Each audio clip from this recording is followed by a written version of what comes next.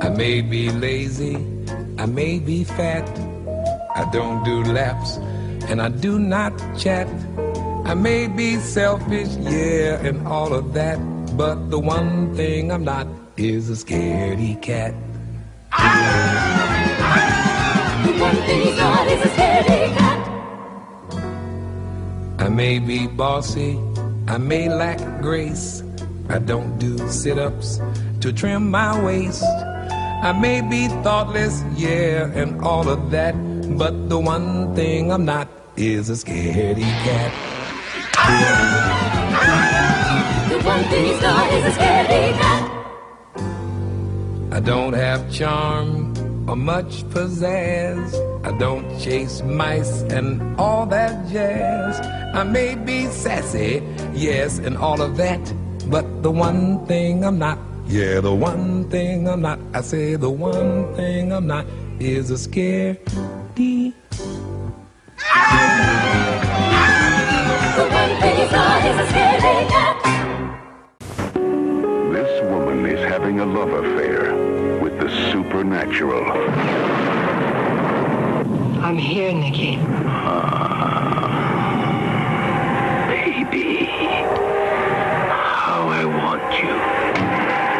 Something has disturbed him. Something powerful. Very powerful. Piper Laurie was frightening in Carrie.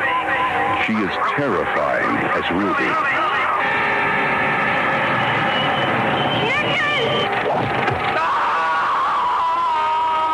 Christened in blood, raised in sin. She's sweet 16. Let the party begin. It's here. It's very strong.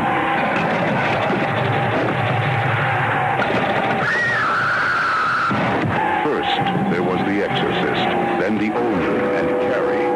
But nothing you have ever seen before could prepare you for what you are going to see in Ruby. Starring Piper Laurie. It was never Jake. It was always you. You believe me now, don't you, Nikki? You have to believe me now. I did it for you, Nikki. Look what I did. Stuart Whitman.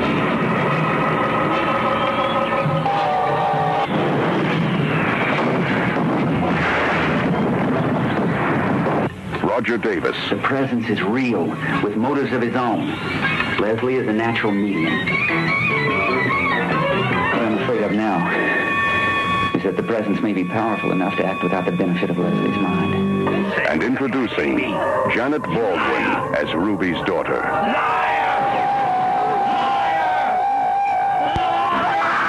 Ruby will take you further into the world of the supernatural than any film has ever dared. Hello, everybody, and welcome to the 31 Days of Rotting Beef. I am one of your hosts, Gary Hill, and with me is X. How you doing? Fine, man. And also with us again, once again, is Suzanne. Greetings. But the film we're discussing tonight is another gem from the 70s, called Ruby, featuring Piper Laurie and a bunch of other people that X probably knows who they are, but I have no idea. So I'm gonna let X give this plot synopsis if you would. I don't care if he makes up his own.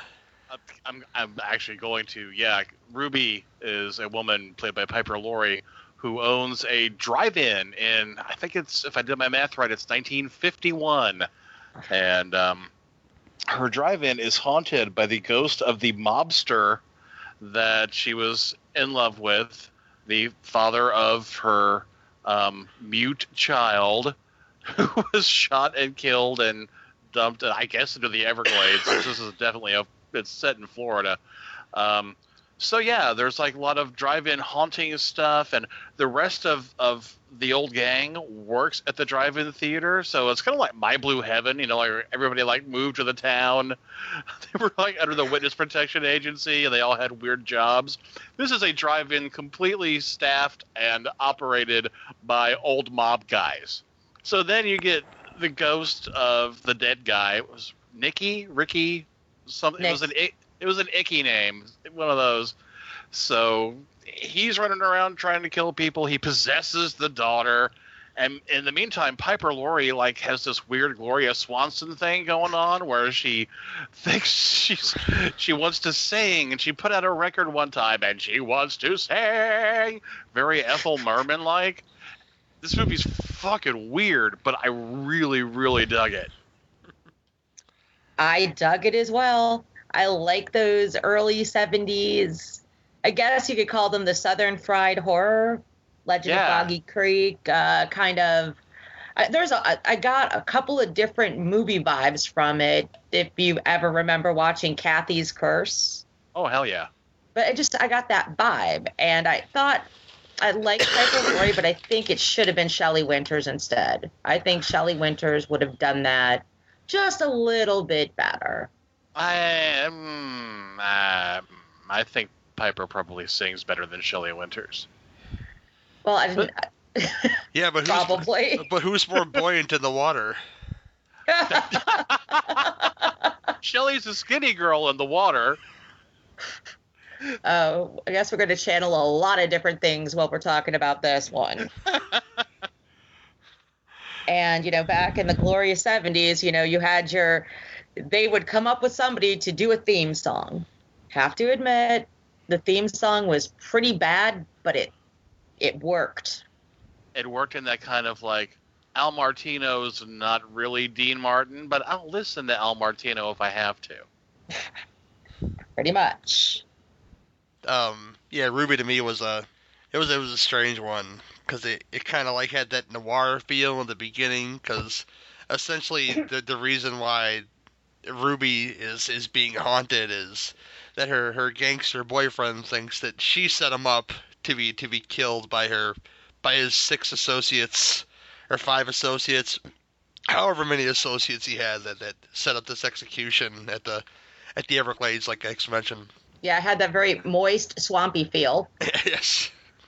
To the point of humidity. Yes, definitely. So yeah, they get killed in preposterous, hilarious ways. Essentially, he's like the wind, not like she's like the wind, but you get my feeling. Patrick Swayze, he's ghosting it up. He's killing people with film reel, and then I guess they use the same because they show the attack of the 50-foot woman throughout this entire film. Even after the reel strangles and kills somebody, because Ruby don't give. I was wondering about that. It's the same. Just it's all the same of the movie. Frequent cuts to the attack of the 50-foot woman. I mean, it's the same movie essentially that kills the guy in the projection booth, but Ruby's like, "Fuck it." They paid for the picture, put that shit back on the reel, Yep. And, slave drive. Yeah, most definitely. The daughter had those big old bug eyes, which I kind of enjoy because it really helped. And when she's all possessed and shit and doing the crab stand and ripping off the Exorcist any way they can in this movie in little parts. Yeah. Man, you had this film that killing folks, and he was killing folks, but essentially JD's Revenge to me is a better movie because it possesses Glenn Thurman and makes him do bad things, whereas this is just like the wind blowing around and doing stuff, and either you like that or you don't, and I was okay with it. You guys liked it a lot more than I did, obviously, but I like JD's Revenge. That didn't even come to mind. That's a great companion piece. Well, my favorite scenes in the movie is when she goes to the closet and she grabs that thing that was wrapped in a shawl. Am I the only person that thought it was the the dead boyfriend's skull? I'd imagine it was his urn or something that she was talking to. Yeah, something like that. Yeah, and not the leader of the gang's eyes. There are a couple of what the fuck moments in this movie. Oh, like the part where she breaks out in bullet wounds. Yeah. When I get upset, I break out in bullet wounds too sometimes. Right, proactive. Oh yeah. That's the worst acne there. And I mean, I don't. The psychic doctor. Where I don't understand where that came from. It's just all of a sudden, boom, oh, this guy helped me, and he's psychic. Well, okay, I'm with you. Well, who do you call when you've been in prison for years? My psychic doctor. You call your psychic doctor. Hey, can you bail me out? Can you do this thing? If we think we got a ghost, Right. he's possessing an adoptive daughter. You want to come spend a few days? Thanks for getting me moved out of the same cell with David Hutton and the psychic killer. So thanks for that. All kinds of handy things that this psychic guy can do. Oh yeah. And the director, I was kind of surprised. I had to look him up after I watched the movie. Curtis Harrington. Curtis, I had no idea he did this movie. I know. He did Devil Dog, which is one of my favorites. Nope. He directed a couple of episodes of this show called Dark Room that I think is long lost and forgotten. No, you can still find some on YouTube. I bought it. Oh, sweet. And he did 2 episodes. One was written by Robert Bloch, and the other one was written by Robert R. McCammon. I mean, this guy's got some mad props. Hell, I mean, he did Wonder Woman episodes. He did Dynasty episodes, Charlie's Angels. He was like 70s TV staple. It's amazing. Yeah, so this kind of felt like me too. It was like one of those old 70s TV movies that probably happened to make it to the theater. I haven't done my research if it made it to the theater or not, but I'd imagine it did because... Oh, it did. I remember the newspaper ads for it.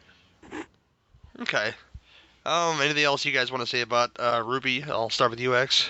I'd say it's probably the best movie based around a drive-in that I've seen, and that includes Drive-In Massacre, or whatever, with only one S. Massacre. It was a massacre at this drive-in today. That's right. Suzanne. I've spent an hour and a half in worse ways. I liked it. It was very, 70s kind of swampy moist. Oh yeah. Swampy 70s movie. I'm into that kind of shit, so. I am too. I was happy. I was too. Swampy. X. What are your final thoughts on Ruby? Oh, do we need a rating at this point? Yeah, probably. Yeah, we'll do ratings 1 through 10. Okay. Final thoughts on Ruby. Definitely should be watched if you're into like possession flicks. Even though I think the possession is not the main thrust of it. The main thrust of the movie is how can you kill people with equipment that you find at a drive-in, and that's a pretty specific niche. And I think they did a really great job with that. And I would give this a 7 out of 10. Sweet. Suzanne? I'm gonna agree with X. I gotta give it 7 out of 10. They did the deaths were pretty cool. It's definitely something to be sought out. It's a decent movie. Like I said, I enjoyed it. I enjoyed a lot of it. I liked the little possession and the ghost stuff. I liked the story. My only issue is I really think Shelley Winters would have been better. Cool. Yeah, me myself. When in Rome. When in Rome. Me myself. There's a lot of stuff to love. You got a fat lady who drinks blood in this movie out of a cup out of the Coke machine or whatever that thing is. It's the 70s, and there's a guy who died in the cold drink machine, and that was the best. That he was hooked up to it. Yeah. So great. That was pretty awesome. She's drinking blood, and that's hilarious. And there's a lot of little funny gags, which makes me not take it as seriously as I probably should. And that's one of them. You got a Brink Stevens lookalike, which I thought was Brink Stevens, but I was totally wrong. That blonde girl who's fucking everybody in that movie. Lila June? Lila June, yes. Lila June. I thought she was Brink Stevens in like early role, but I was totally wrong. And Piper Laurie was fine for a drunk debutante in this movie. What do we call it? Exorcism is more like a talking down, if you will, of the possessed daughter. Was pretty fun. Yeah, it was decent. I'd recommend it if you've never seen it before you're a Piper Laurie completist to check out Ruby. But I'm gonna give it a 6 out of 10 myself. And I'll leave it at that. And we will see you guys all of the 31 Days of Riding Beef next time. See you guys soon.